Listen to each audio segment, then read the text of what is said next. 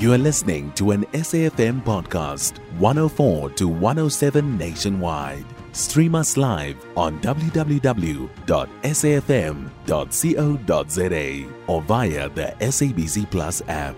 SABC News, independent and impartial. The South African National Defence Union, SANDU, has welcomed the announcement by President Cyril Ramaphosa that he has authorised the deployed 3,300 soldiers to assist police in the fight against illegal mining. The presidency says Ramaphosa set out the deployment of the soldiers, including the cost of approximately 490 million rand to the National Assembly Speaker, Nosiviwe Mapisa-Nqakula, and the Chairperson of the National Council of Provinces, Amos Masondo. For more on this, we joined on the line by the National Secretary for SANDU, Advocate Pikkie Greeff. A very good morning to you, Advocate, and welcome. Good morning. Thanks for having me.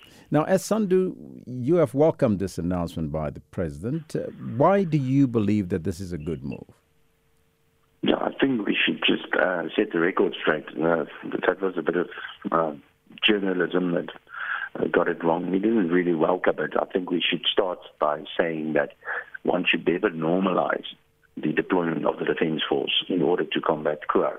It is strictly a police function, but I think where the signals got a bit mixed is our reaction was, in the circumstances, it's probably the best thing, given the nature of the threat that these Zamas pose. But what details can you then share with us about the deployment at this stage? Well, I think the deployment was basically because of the nature of the threat that the Zamas pose. They've shown themselves to be armed and quite heavily armed, and they don't shy away from engaging in armed conflict with the authorities once they are taken on. And, that really puts them in a category of, let's just say, very similar to militia, armed militia. And so they're defending some ground with armed, automatic rifles and so on. And I don't think that's the kind of threat that the police should deal with. That's rather something that should be met with military force. Now, the President says that the soldiers will assist the police in the fight against illegal mining. Is this the only area in which the deployment will focus on? No, they're also going to deal with the so-called construction mafias that are, prevalent everywhere.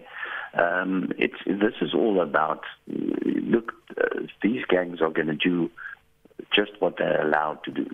And I think we've shown in past deployments that the Defence Force, their presence does create a different atmosphere on the ground. And I think it's the appropriate force to deal with these elements. There's a cost of, the soldiers come at a cost of 490 million rand.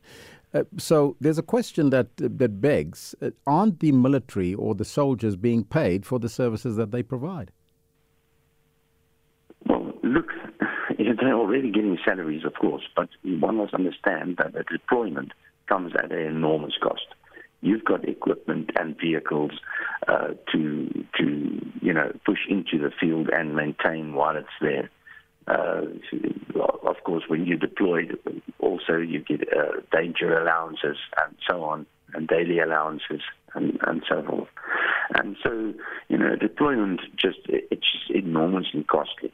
And together with that, you have some elements like air support capabilities, and keeping choppers in the air is very, very expensive. So, yes, they are already paid to do a job, but to do this kind of deployment costs extra. Mm-hmm. So they also, as you indicated, will be fighting the construction mafia. But I would imagine that you would need what shall we call it, investigative police work to go with that.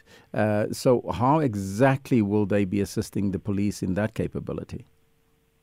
Of course, the Defence Force has its own intelligence capabilities, and those intelligence services of the Defence Force and the police will be cooperating and sharing intelligence, and then planning around that. I thank you so much for your time. Thank you. That was the National Secretary for SANDU, Advocate Pikkie Greeff. You can find SAFM Current Affairs on 104 to 107 nationwide. Our podcasts are available for download on all our digital platforms. SAFM, leading the conversation.